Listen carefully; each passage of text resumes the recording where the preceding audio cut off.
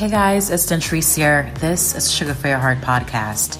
Today's devotion comes to us from Luke chapter 11, and this passage was on my heart for the entire week because it really speaks about the power of God creating real change in our lives, and it speaks to what can happen if we don't allow our minds and our hearts to be protected, or we don't follow through with actions that will protect our hearts and our minds even after God has set us straight. So in this podcast, I'm going to be speaking about relapsing. I'm going to be speaking about falling a few steps backwards and what we can do individually to ensure that the change and the healing that God has blessed us with is positively maintained. So the story is told of a man who is possessed by evil spirits, and Jesus really likens this man's life to a house. So the Bible says his house was dirty, it was messed up, it was not straight. And Jesus, he cast out the demons, and the man, he was cleaned up. And if we're sticking with the analogy of the house, that means that the house was clean, it was orderly, it was straight. And some time passed, and the man, he was living really well. He was living really well. And the demon returned, and he realized that the man's life was clean, he was delivered, everything was all right, everything was okay. Again, using the analogy of the house was clean and it was in order. And so the demon, he went and he got his friends and he returned with his friends and repossessed the man. And this time around, the man's condition became 10 times worse than what it was in the beginning.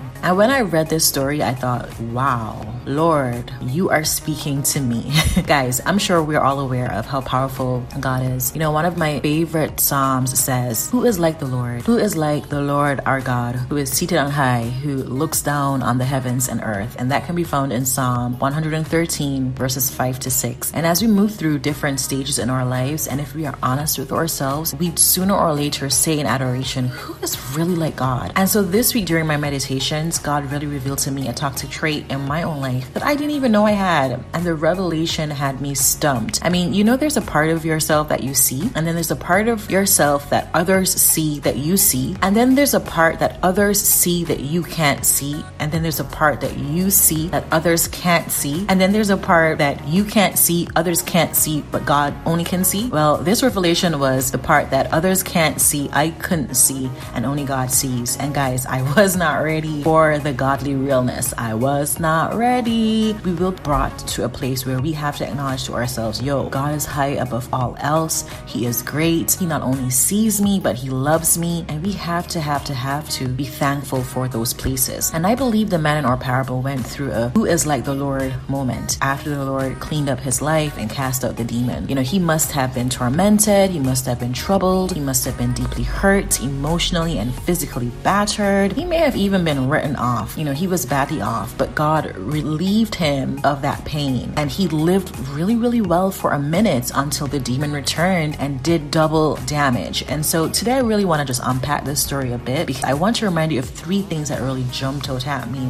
shifted my mindset, and I really hope that they mean something to you and they can help you to just be a better person, a better version of yourself. Now, one of the first things that really jumped out at me was when God comes into your life, he will create a change. Not he may create a change, God will create a change. And I know that there are some of you who you may be battling with things that are secret to you, and maybe they are only known by persons who you really trust. They are deep, and sometimes they are even hard to explain, and you may be struggling, you may feel very tormented. I want to remind you that God hears your cries and he sees you. It may not feel like this, but God sees you and he is performing a work in your heart, and you may not feel like you're being fixed, but God is fixing you up. And this is not a temporary fix. God is doing some deep work. And I have learned that sometimes growth does not always feel like growth, but growth, once we remain plugged into God, it really takes place. And we can find ourselves at a particular place in our lives, and we look back and we're like, whoa, I didn't realize I grew so much. But it's really because God was doing a consistent work in our lives, even without us noticing, even without us feeling as if we were growing. So I keep talking about journaling, guys, because it's really important that we chronicle our thoughts through writing or recording our thoughts via our phone or a recorder, whatever it is, so that we can consistently look back and see that the slow healing work is actually taking place in our lives. There are times when I look back on my recordings in terms of videos or in terms of audio or in terms of just looking in my journal, and I've seen just how God has healed my heart. And if it weren't for me chronicling that growth and those healing moments, I don't think I would be able to be as grateful as I am right now. We need to take time consistently to journal journal, to chronicle what we're going through at every step, at every stage, so that we can look back and really see the faithfulness of God. I have also learned that God sends people to us at our worst. Have you ever gone through something like a tough period and a new person, they entered your life, or maybe it's someone in your life and they stepped up with their actions? God works in this miraculous way. Many times this is how he provides support to us. He continually sends people who are blessed by him, who are anointed, who are connected to him, to really help us through some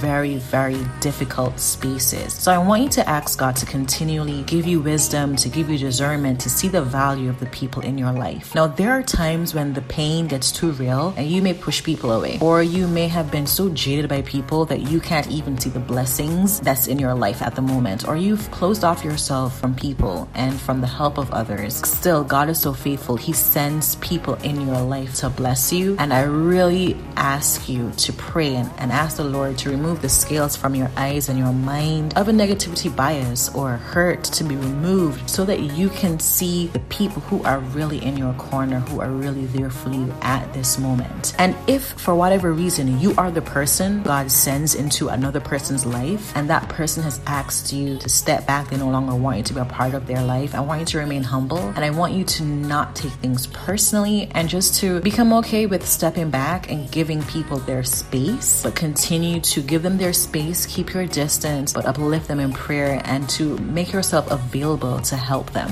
When God, he makes a change in our life, he shifts things in our life. He delivers us from a particular situation, a particular lifestyle, a particular mindset. He cleans us up. He brings us out of really, really dark places. And even if it's not a dark place, it's just a gray area that has us in a haze. I want you to give thanks. Guys, we don't give thanks enough. And it is not by chance that you have been given a second chance. It's not by chance that we have been given new beginnings. It's not by chance that we have been delivered.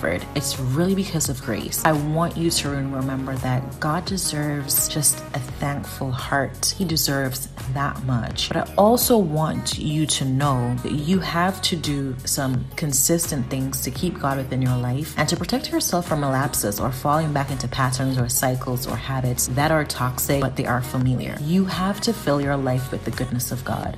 What is your study time with God? What does that look like? What are you currently watching? What are you focused on during the day?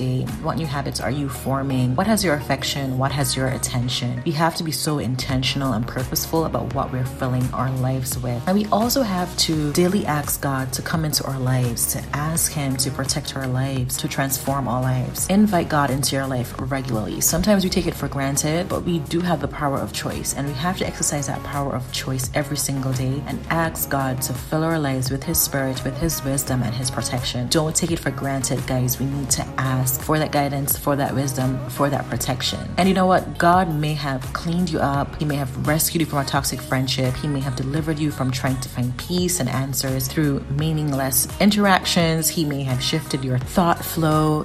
He may have made a habit that you were once drawn to unattractive to you. Give thanks for that. Give thanks for that, but don't stay there. You have to put in the work as an overcomer. You have a responsibility to partner with God. You have a responsibility to create some boundaries to help you to remain in this new lifestyle God has ushered you into and He has blessed you with. So that may mean creating a new boundary with the old person.